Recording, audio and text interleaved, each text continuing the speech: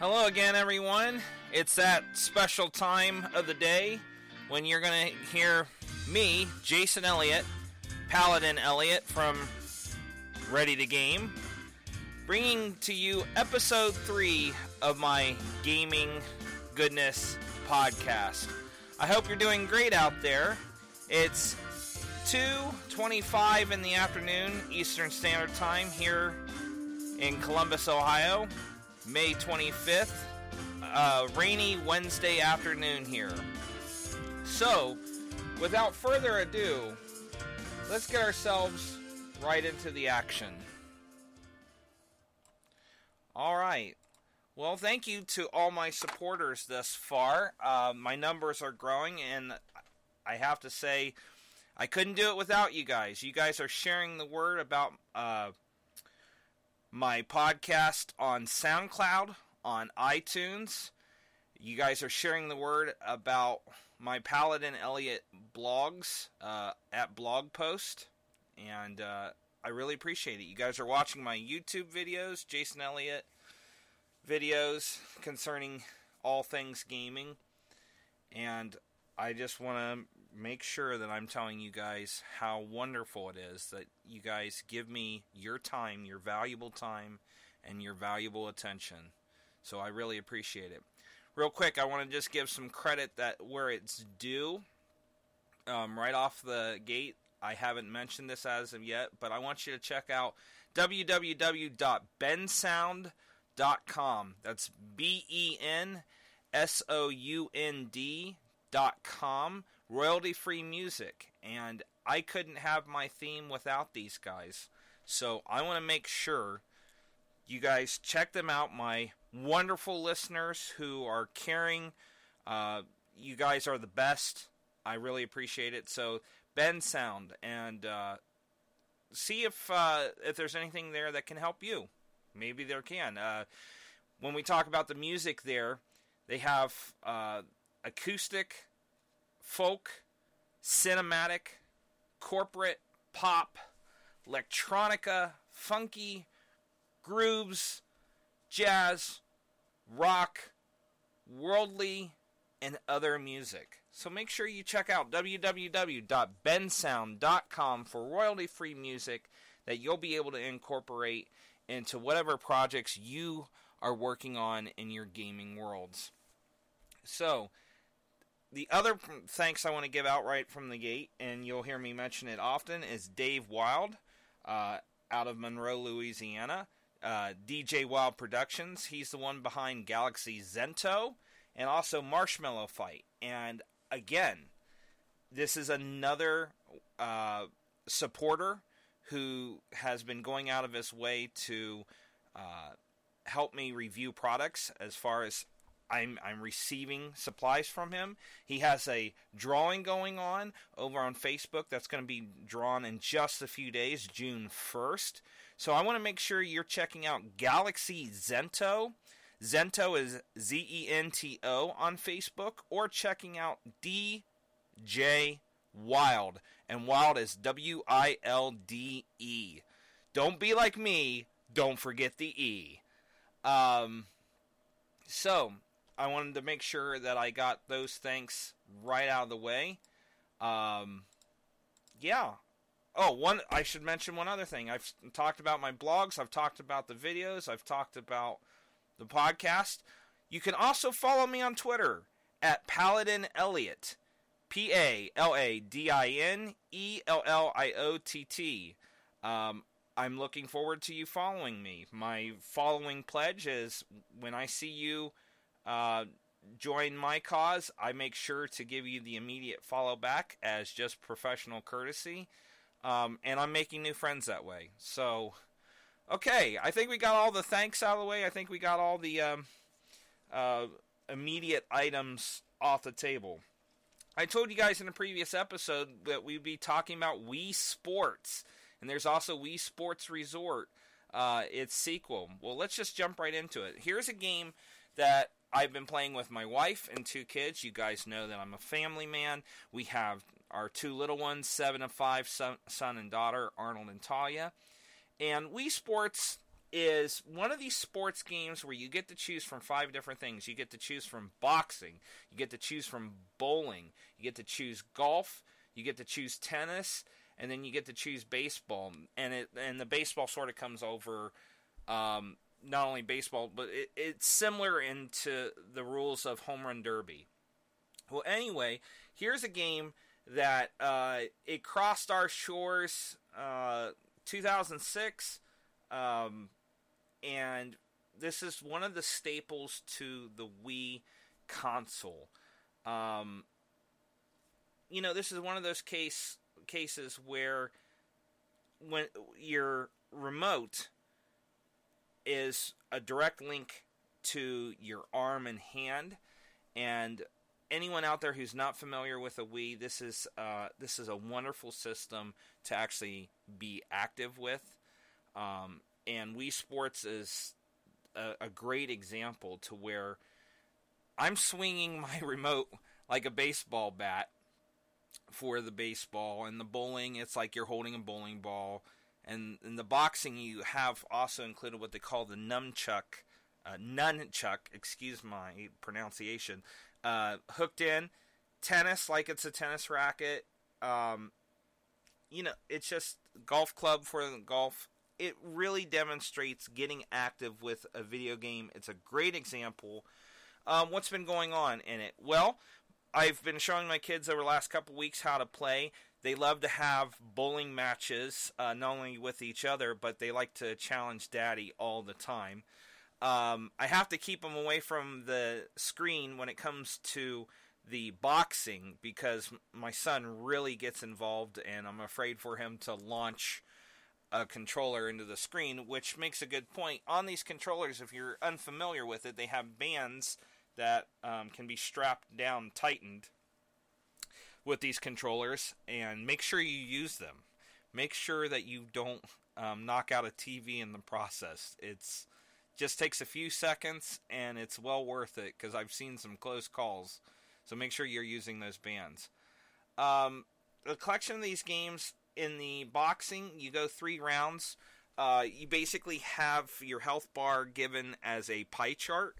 Your health is in pieces of pie, and it can be given back to you twice if it's completely knocked out, depending on the quality of the punches you received and the frequency in which you receive them. So if you hit hard and fast, you are less likely to get that third set of life, and each time you get that refill of pie life, it comes back a little less. It's not a complete refill. You get a recharge, but it keeps being dropped down little by little. Very active game, and with all these games, you can reach a pro level. You gain experience points. It keeps track as long as you have created a Mii, which is your personal virtual avatar in your console. And so we all have Mii's. Steph has a Mii, Arnold, Talia, myself. And so these get saved, and you get points whether you win or lose. And when you hit 1,000, when you get to that 1,000 line, you're a pro, and the game will adapt in its difficulty at that point. It takes into account, as a pro playing a non-pro, and having that type of intelligent AI in the game is wonderful. The bowling is just like your standard bowling. You have your 10 frames, you have your strikes, your spares, your gutter balls.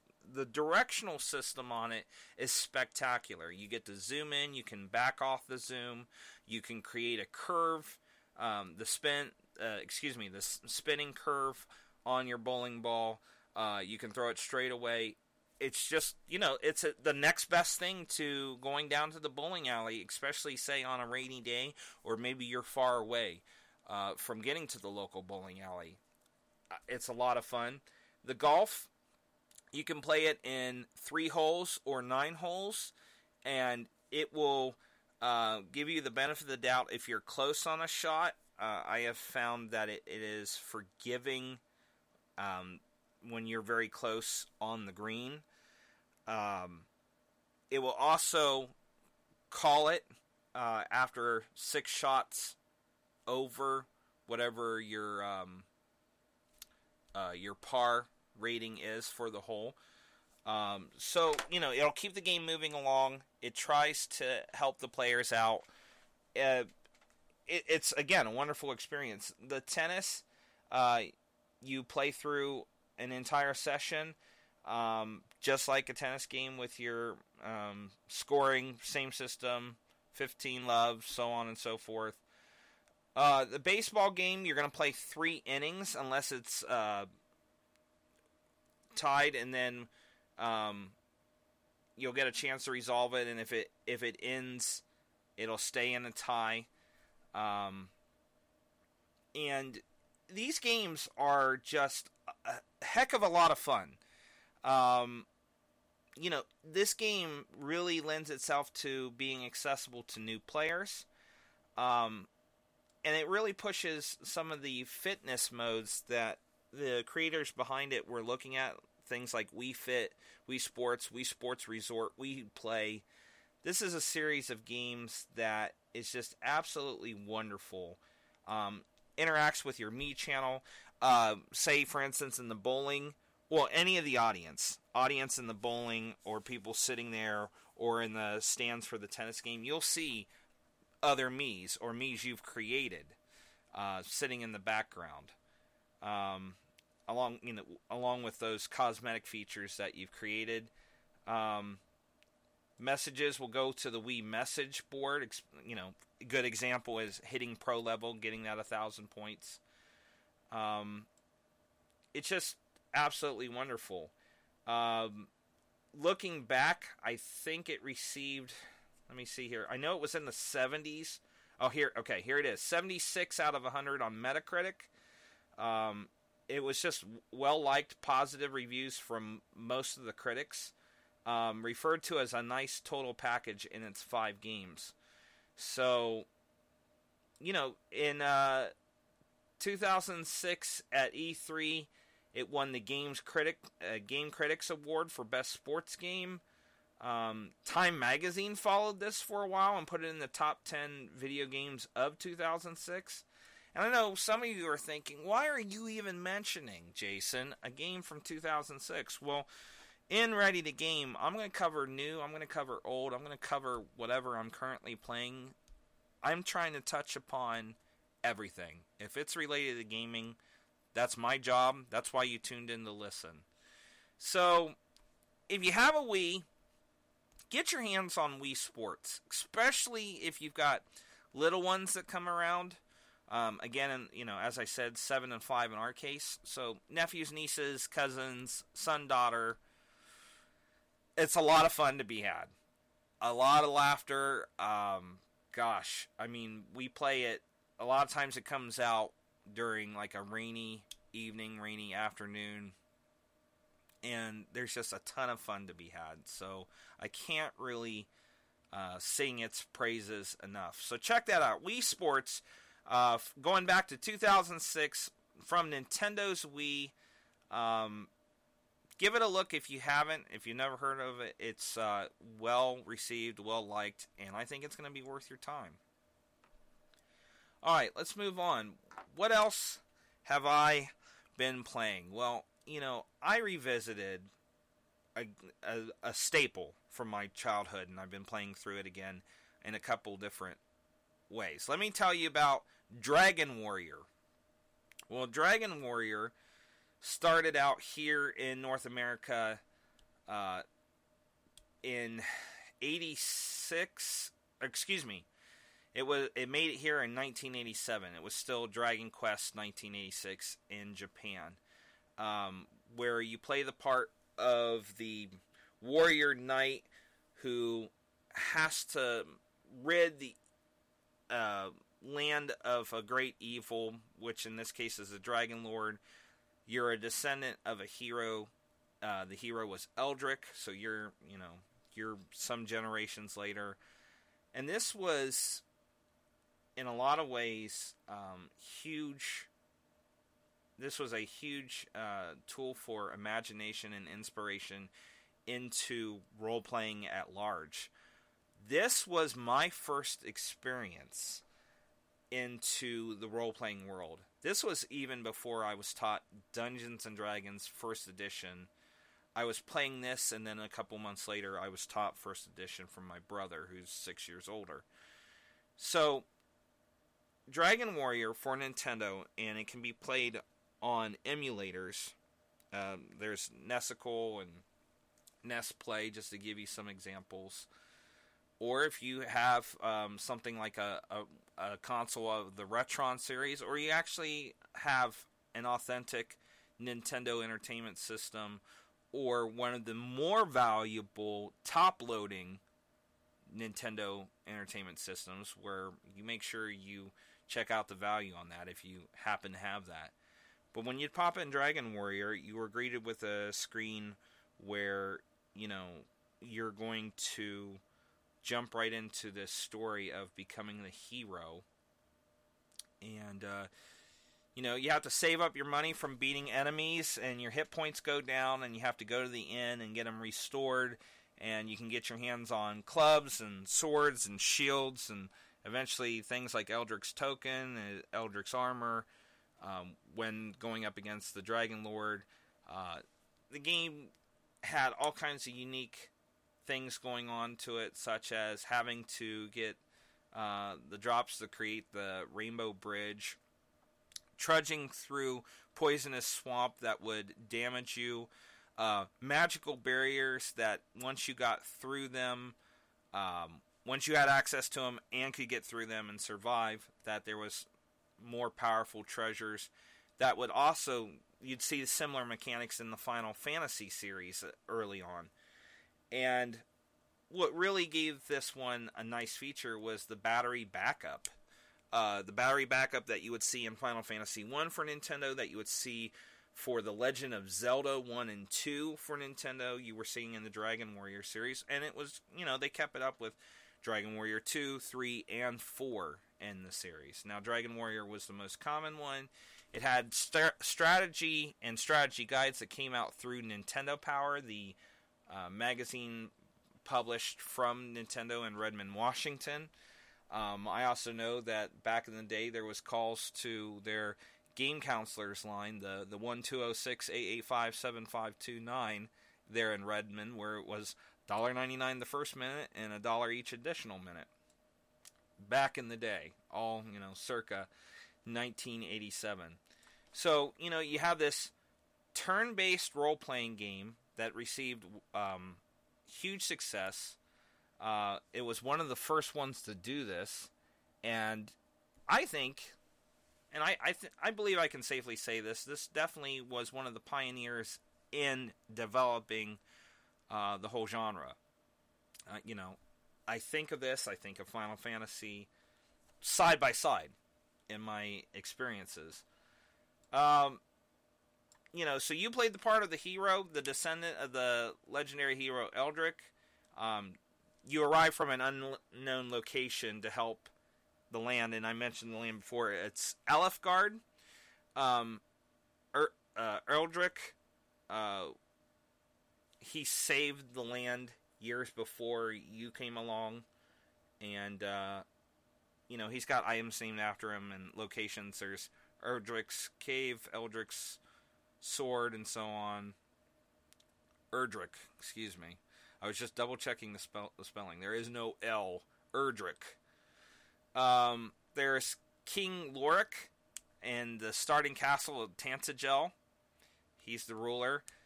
Lady Laura, which is the daughter, which you don't have to save her in the game, but I know whenever I played it, I always did.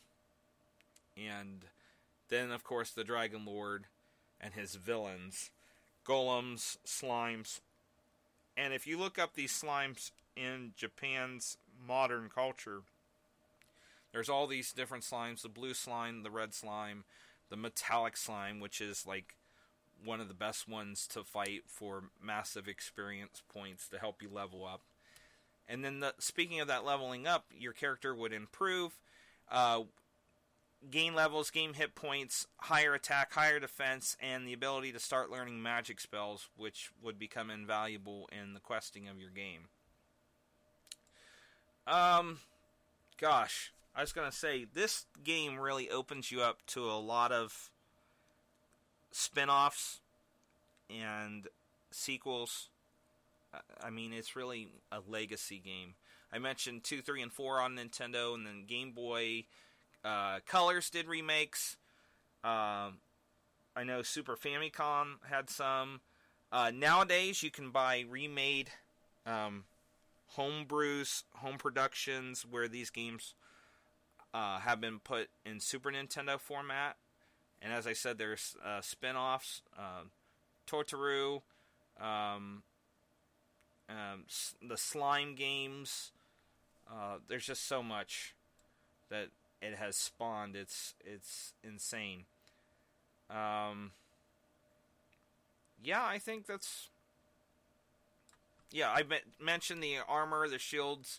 You can sell off what you've acquired when you find something better. You get a little bit of money back. You buy torches for the caves, but then you have a radiant spell you can learn. It has limited range, but as you move through the dungeons and the light starts to die out, your view of the dungeon itself as you're moving through will start to shrink until you can only see the very spot you're standing on. So, if you've never somehow looked at Dragon Warrior or the Dragon Quest series, Dragon Quest Japan side of the Pacific, Dragon Warrior here, I mean, it even had a 13-episode cartoon that was in English. Then the copyright got thrown out of whack. There was a battle over it, and it never went further here, but they had 2 entire series of cartoons. If you don't mind watching the dubbed versions from Japan. So, yeah, make sure, if there isn't anything you recognize when I say Dragon Warrior or Dragon Quest, number 1, where it all started, is just spectacular. And I dug back into it just to play it. I've beat it several times, but it's one of those games that it literally calms me. It's enjoyable. It's wonderful. It is a staple of my childhood, and I definitely wanted to share that with you guys. And please, if it's not part of what you've played, take a solid look at it. I don't think it's going to let you down. Now, I told you guys that I cover old and new. Let me talk about something newer that is frustrating me to no end on Steam. It's called Darkest Dungeon. Darkest Dungeon. So you basically have the Lord of the Manor character who, in the opening story, pulls no punches about he had wealth, he squandered it, he's using it on things that are, let me see, let's just try and keep this show family friendly. Some of it's adult, how he's spending his money, spending his time in bed, drinking, things of that nature, and he decides, you know what, I've heard that there's this uber treasure somewhere here on the property, down in the dungeon maybe, and he starts using some of his money to search and to research, and they dig, and the workers keep going further and further down, and then basically, for any of you who understand H.P. Lovecraft or the Cthulhu mythos, that you have this sort of Elder God style situation where they unearth some sleeping demons, nasty creatures, and starts to kill the workers and drive the Lord of the Manor crazy to where he's actually telling his story.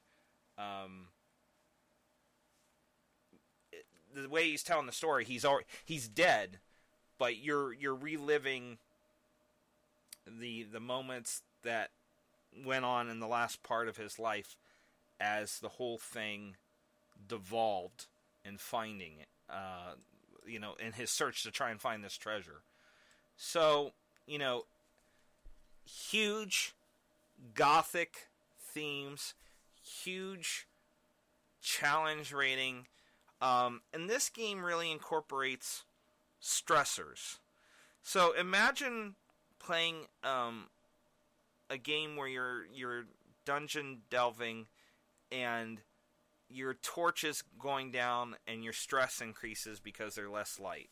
Or you get poisoned and you have to get cured. And I mean, some of the things you can contract in the game are modern day stuff. You could get syphilis. You could basically have the equivalent of foot rot, crotch rot, you name it. I mean, it takes some modern day themes and incorporates it into what the foes can do to you, famine, disease, and the toll of the dark, and what it does to people who stay in the dark too long. The big claim was that this is a game where the adventurers, you really see their humanity, and you see the sort of psychological warfare being dealt upon your adventurers. They start at level 0. The maximum you can get them to is level 6, which is just a daunting task. Because once a character is defeated in your questing, you don't get them back. You'll get to see their tombstone in the graveyard. I have several characters after, months and months of playing. I now have a party that is level 5, and I'm nearing the point where I will go into the final dungeon, what is known as the darkest dungeon, where you're going to see just how bad the emotional toll, how bad the psychological toll is. And once you go in to that final dungeon, you basically get sort of a one-shot deal to where they go in and they see the horrors and it changes them and they won't go back in. They're smart enough to go, I'm not gonna get back into this. I mean, you have the tactics of where your party members are in 4 positions, where they are stronger offensively or defensively, depending on their position, and how they respond with counters or healing. There's also the tactics of trying to line things up that go off. They're not officially combos, but if you have someone marked, you use an ability from one of your characters, and then you have a different character has an ability where they do additional damage to someone being marked. Then you want to plan for those type of combinations. So you have this constant juggling of, I need to deal out enough damage fast so they're not hitting me, versus I need to keep my people alive, so do I go into a defensive position?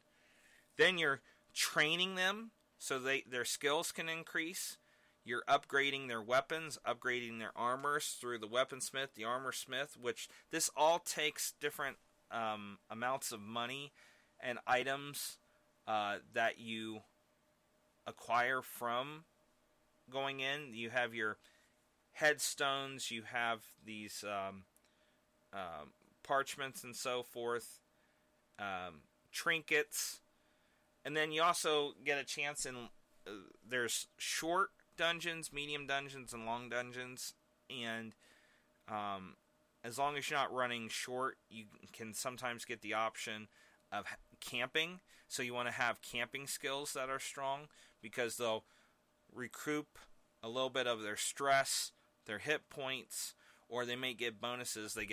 You use skills to psych your people up or help them out of basically, dungeon depression, if you will. And each time you're taking these adventurers, you're trying to create almost like a Navy SEAL special forces team. I mean, there's really just no other way to describe it other than, you're looking for how best to have your people survive. And then I mentioned all these choices, the equipment, where a lot of the equipment gives you a penalty as much as it gives you a benefit, and then you're choosing their positions, you're choosing how well you improve the manor. And it's sort of like the villa around the manor. So you have a stagecoach where there's new adventurers coming in. So if your adventurers die, that's if you have a strong recruitment there, you get more people and you have a higher amount that can be in your overall roster. So one team goes in, one team recoups, and then it could be one team goes in, one team recoups, and one you're prepping. And, you start cycling that way. You improve the healing abilities in their, villa hospital. And it's dark humor, dark references. It pulls no punches. I'll warn you about that right up front.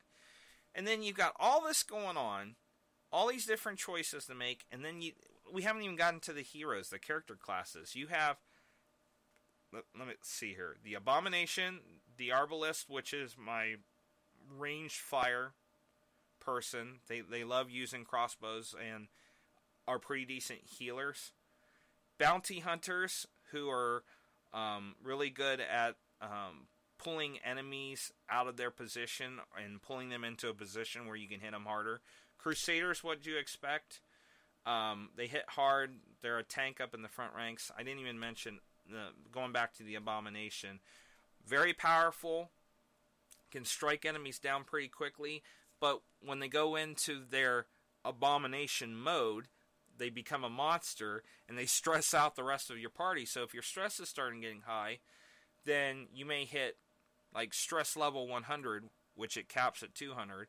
At stress level 100, you're going to gain a new stress, a new affliction. And at 200, if your stress hits that high, you die of a heart attack. Your character just drops on the spot. Grave Robber, ranged fire, great with traps, where there'll be traps in the dungeons. When you get near them, you want to click on them. If you have a good disarm rating, then the trap doesn't damage you, and sometimes you'll actually decrease character stress because you disarm the trap safely. The Hellion is like, basically when you look at her, the female barbarian. She's great up front, does a lot of damage, not great in the way of defense because she's put it all in her attack. The Highwayman is basically firing off with pistols and daggers. He's another one that can be good in disarming traps, range fire. The Houndmaster, one of my personal favorites because he comes in with his hound. You can feed the hound biscuits to improve their stats and their attack and defense for a couple of rounds. And you can reach any of the enemy ranks because the hound can, charge out, attack them, come back. The Jester is, your dark bard in this game where their music will lend to improving stats or removing ill stats. And they're good at just being a good booster to your characters. The Leper seems to be sort of like, similar to a Crusader for me personally. Pretty well-rounded, even though there are situations where they'll cause more stress if they're in your rank. And like the Abomination and the Leper, some other characters will just say, I'm not going to be in that party with them. The Man-at-Arms is just what you expect. The Soldier, I think his profile describes him as a sergeant major of an army who's joined the quest here for fame and fortune like they all are. He has his mace, he has his shield, he's a good tank, he deals out good solid damage to the forward ranks but can't reach far off. The Occultist, this is another class where you can do some modifications, stat modifications, or be a healer, depending on what stats you're pouring points into and pouring the money into. Same thing with the Plague Doctor. Stat changes, stat boosts, healing. They can fight, and the Plague Doctor does better in battle from what I've seen than some of them, as far as the ranged. But Plague Doctors I normally put into a healing position. The Vestal is basically like a paladin, where if you're getting demon-like creatures, they're going to get additional bonuses, and then they call down some of their holy powers, which healing, I mean, the Crusader and the Vestal have some healing if you invest in it, if you switch off some of your tasks. But the Vestal's really good at striking down, like, Unholy. And the newest one that came out originally as a patch, coming in hot for game testing, and I believe it's gone completely official at this point, and forgive me if that's incorrect, but I believe it did, is the Antiquarian, referring to antiques. They increase the amount of treasure you can collect, the chances of, because let me tell you, when you play this game, you want to get as much treasure as you can, up to the point where if you stay another moment longer, you're going to start losing characters.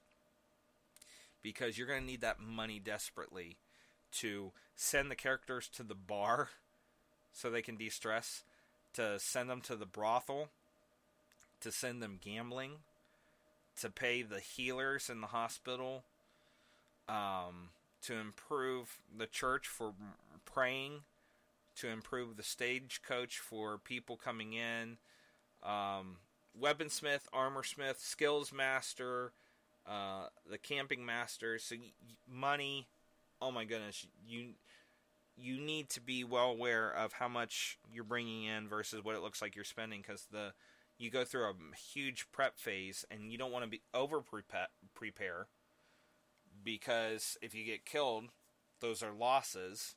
You don't want to under prepare, because if you don't have all the items you need, sort of like medical herbs, torches, and things of that nature, then you can't cash in on some of the bonuses in the dungeons, or like even the food, keep yourself from starving, because if you starve, you take damage to your stress and your health. So, yeah, there it is in a nutshell, about as short as I can make it. I mean, there's curiosities in the game, very dark, gothic, Cthulhu-esque items to be found, different locations. Some look sort of like demon gates, some, out on the highway.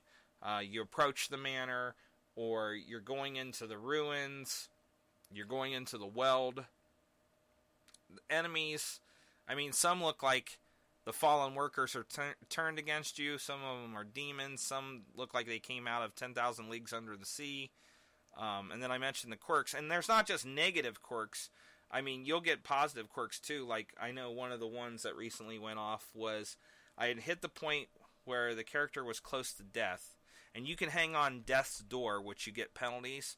And there's a chance that upon every hit, you'll be knocked out of the game, you'll be killed. But it's not a guarantee. And at that moment, I had a character, it was a Crusader, all of a sudden acquire Valiant. And all of a sudden, basically in their 11th hour, they were like, I'm not going down. I have the power of my God on my side. And all of a sudden, their stress dropped. They got a bunch of hit points back, and they had bonuses to attack and defend. Basically, they came across like their God helped them at the final moment. And it's a great game. It's highly frustrating. I don't recommend it for everyone. I mean, for me, I've almost rage quit several times. Check out a video on it, Darkest Dungeon. And then you have this narrator, as I said, the Lord of the Manor, where one moment you're up and you're like, the momentum's with me, and he'll say something like, press the advantage. And then all of a sudden you'll have a miss, or they critical against you, and it's like, could it be a trick of the light? Or pride is the first to go before a fall. And I mean, so the narration, especially if you're playing it late at night, will, mess with you. So check that out. Darkest Dungeon on Steam. It's just an amazing game. I don't think it's for everyone. There is some humor to be found in it. It's got a great community following. I know everyone I've introduced to it plays it, but gets very angry with it. Pretty common. Alright, so let me take a moment and address again one of my sponsors. Dave Wild, WILDE. Don't forget the E. Galaxy Zento and Marshmallow Fight.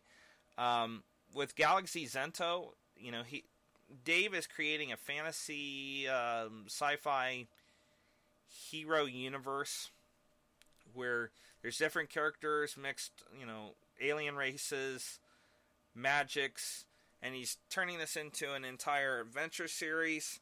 So I want you to look up Dave Wild on Facebook. I want you to check out Galaxy Zento, and then also the family-friendly game Marshmallow Fight that can basically be played, in 15 minutes. First to get to 10 points, you're trying to perform the events with marshmallows, including the Mega Pink card Marshmallow Fight, where basically it's like a marshmallow bag exploding when you draw the card and play it.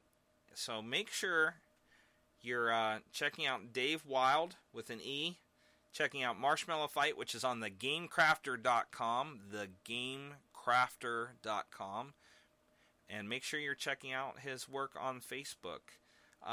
If you manage to get in touch with him, please make sure you mention PaladinElliott, Jason Elliott, and I'm sure he'll be more than happy to take some time and correspond with you.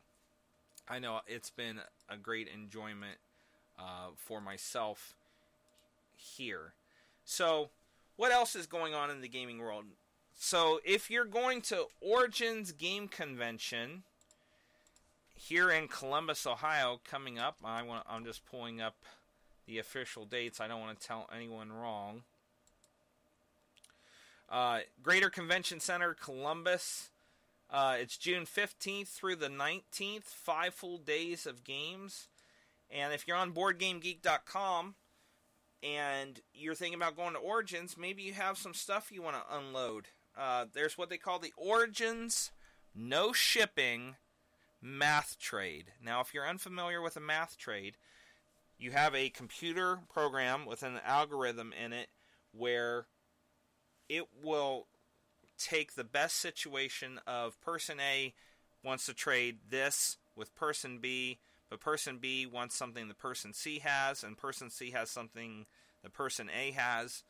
And so the algorithm creates the optimal trading algorithm to where all the people who have items on the trade list versus their want list, maximum effect. For myself, I've currently put in 61 extra items, games, books, and the like. They're all doubles from our collection here, from the Elliott Library. The last I saw, we were nearing 1,700 games and game-like items. So if you are attending Origins Game Convention from the 15th through the 19th of June, and the Saturday morning will be that math trade. I believe the math trade will start at 9 a.m. sharp Saturday morning. Make sure you're searching for Origins Math Trade, the Origins No Shipping Math Trade. Get in on it. It's going to be a great way for you to create a trade list of your own where you're putting it out there, and then you make your want list, which is up and coming, which I believe is going to switch to the want list June 1st. And, you don't have to go through the trouble of selling off your stuff. You can just get it in a trade with someone else. Great way to help your gaming collections. And it's not just limited to board games. I know some people trade video games. I've traded some books in this where some extra copies of Minecraft strategy books are in there. So make sure you take a look at BoardGameGeek.com, the Origins Math Trade, and Origins Game Fair. Origins, ORIGINS, Game Fair. Fair is FAIR, so that's one word, OriginsGameFair.com, where gaming begins. let's see what else we have to talk about. Let's talk about another game that was played recently several times where we created a custom map from Space Cowboys Splendor, the jewel collecting game. It's a chip collecting card development game where we all play the parts of merchants of the Renaissance who are trying to buy gems with the means of transportation, the shops, all in order to acquire the most prestige points.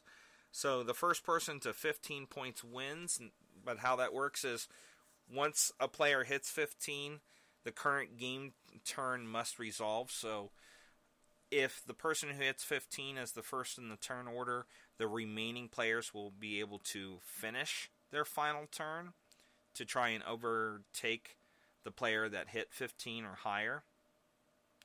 There's nobles in the game that, as you acquire different gems, such as you have ruby, sapphire, emerald, you have gold, you have diamond, and you have onyx. So they're represented with red, blue, green, white, black, and the gold is yellow. And so you'll have cards for getting certain types of jewels. Some jewels will have victory points, others will not. But no matter what, once you add that card, the jewel that's in the top right corner of the card is like you're holding that permanent chip. And why that's important, why to have that permanent resource, is that you are limited to 10 chips. So you're going to have, let me walk you through some of the options here. When playing the game, so it's your turn, you have the option of drawing from the chips what they call the 1, 1, and 1. So I've mentioned 5 gems. So you can take one from each stack. They have to be separate. So I could take 1 ruby, 1 sapphire, 1 emerald. Now, if a stack has enough in it, which I believe in our latest game it was 4, you can take 2 of them as an alternative. So my turn, I don't choose to take 1, 1, and 1. I take 2. I take 2 sapphires because I need them to get a card that I'm trying to get the points and get the resource. So you can do that. Another thing you can do is what they call the reserve. You can reserve a card. So say you see a card that you just know that a person's working on, or it's going to help them leapfrog to victory.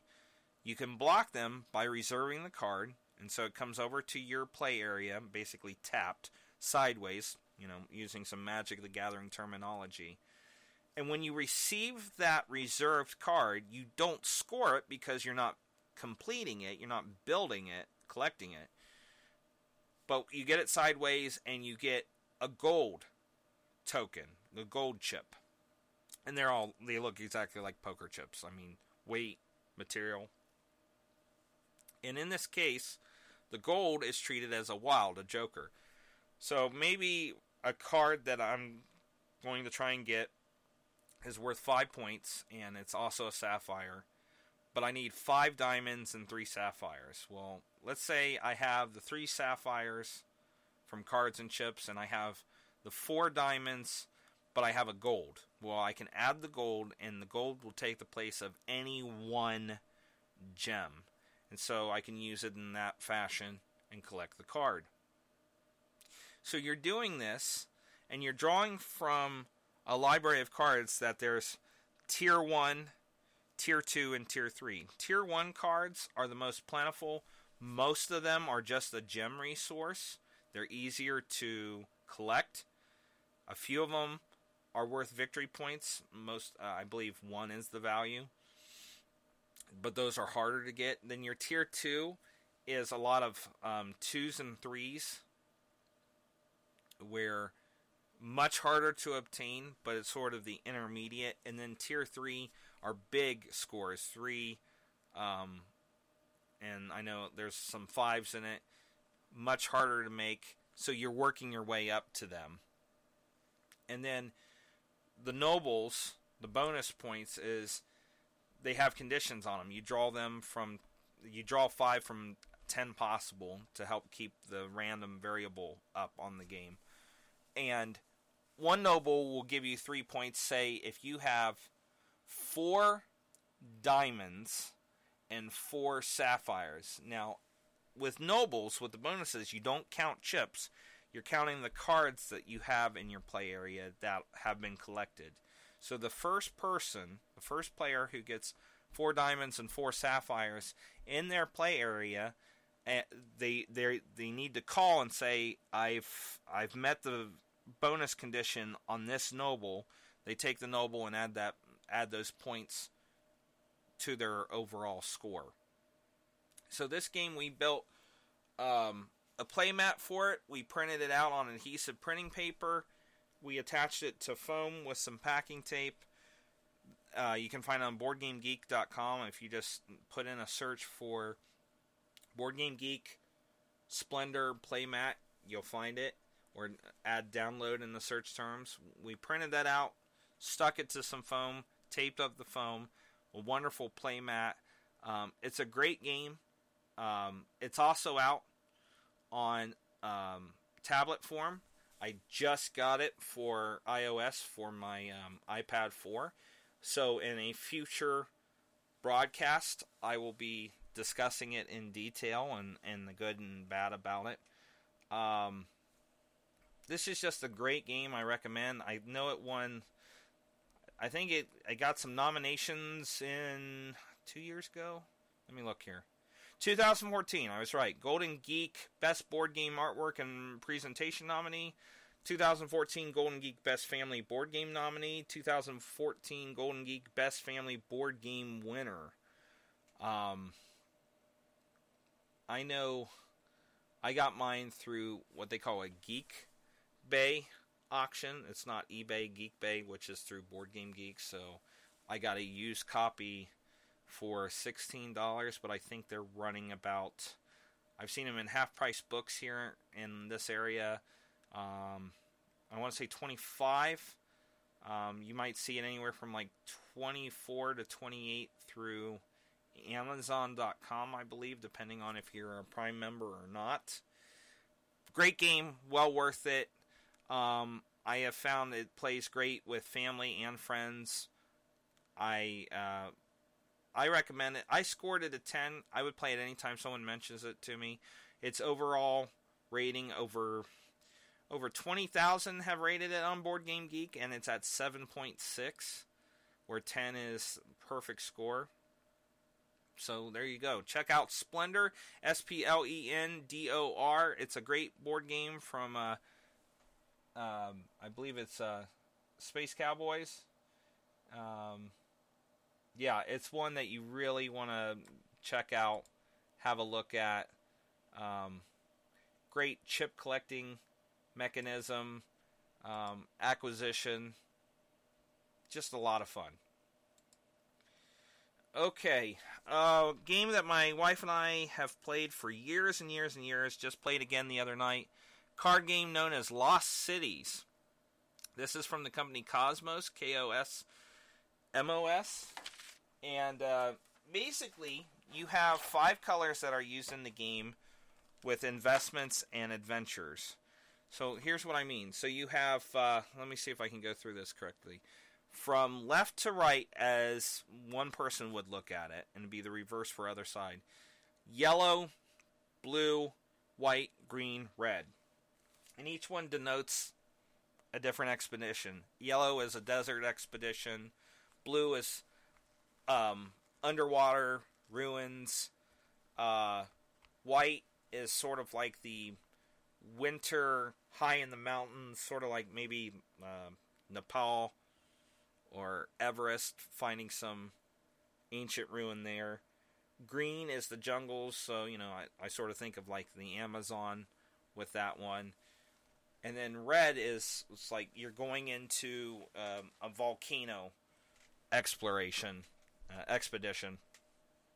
And so these cards are ranked numbers 2 through 10. You'll see a number 2, 3, 4, 5, 6, 7, 8, 9, 10, or a handshake. And a handshake is an investment card. So you are each dealt 8 cards shuffled from the deck. You play a card, and then you draw a card. And that is key in this game, because you have to decide, do you want to play an investment card, which is a handshake, where whatever your penalty or bonus is for each handshake, it's a multiplier. If you have 1 handshake, you're going to double. 2 handshakes, triple. 3 handshakes, quadruple. Now, the key here is the numbers on the cards you play in a category need to at least hit 20 to break even. So if I have, let's just say, a 2, a 5, and an 8, so that's 15, that's all I played for a color, I will lose 5 points for that expedition, because it's not to 20, it's 5 less. If I had a handshake on that, it would be 2 times minus 5, so my penalty's worse, it's minus 10. But anything over 20 is positive points for your score. And if you manage to play 8 cards of a color on your side, that's a bonus. It's a straight 20-point bonus for a successful exploration of that area. So you're trying to determine when to play a card. Like if I play this 6 red, and then I draw something lower than it, like a 4 red right afterwards, I'm going to just shake my head in disgust and go, man. Whereas you may play a handshake, and the next card you draw is the 2 of that color, and so it lined up nicely for you. So you're watching what the other person's playing. You're taking into account what cards you have, so you're evaluating what color you're leaning towards from the start and what you think is coming in the card. So there's the randomness, is through the draw, the luck. And then you may decide, I'm not going to invest this card, I'm going to lay it on the top. You basically lay it on its color on the middle board, and you're saying, I'm just discarding this, I'm not playing it, but I'm doing it because maybe it doesn't help me, or I need to draw a card, I need to take the chance at getting something better. And those cards placed in the middle and the middle discards can be picked up as the draw by the opposing player. So I may say, this card doesn't do me any good. I have, my lowest yellow is a 5 that's played, and I just drew a 3 yellow. So that I can't play that. I can't play below what I've played. You just have to keep going up. So I discard it to the middle. Well, my wife, she plays a card and goes, well, I need that, and she can draw that instead of drawing from the draw deck, which also in turns draws out the game. Because once the last card is drawn, then you count up your negative adventures and your positive adventures, and you can have some adventures that completely break even, where, you know, you have an investment on it, but it ends up at 20 total, a 2, a 8, and a 10, and so what it's turning into is 2 times 0, so it's just a break even. So you want to try and get a bunch of cards laid down for a color and exceed 20. So like some people get very lucky, and all of a sudden they lay like an 8, 9, and 10, so that's 27. So they're at least at minimum going to get 7 positive points to their score. Let's see. Yeah, I'll take you out on one final item that showed up in the mail recently from Arknight Miniatures, what they call their flat plastic miniatures. This was a Kickstarter. They have clear plastic bases with notches in them for these plastic pawns to fit in. Now, the pawns are dual-sided, so you get a front and a back that is correct. I think they took laser cutter to some of them as far as the framework. So I have found some of them I can punch out, but other pieces I have to take an X-Acto knife to get the pieces out. But they're very colorful, artful. The images are just, in some cases, absolutely stunning. And this is Arknight, ARCKNIGHT, and they're flat plastic miniatures. I was part of the successful Kickstarter, and now they are taking orders for standard retail sale.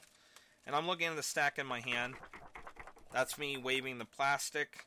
They have different editions. Like I have Kids Adventurers. I have Monsters in front of me. I'm looking at a blue Hydra and a blue Dragon.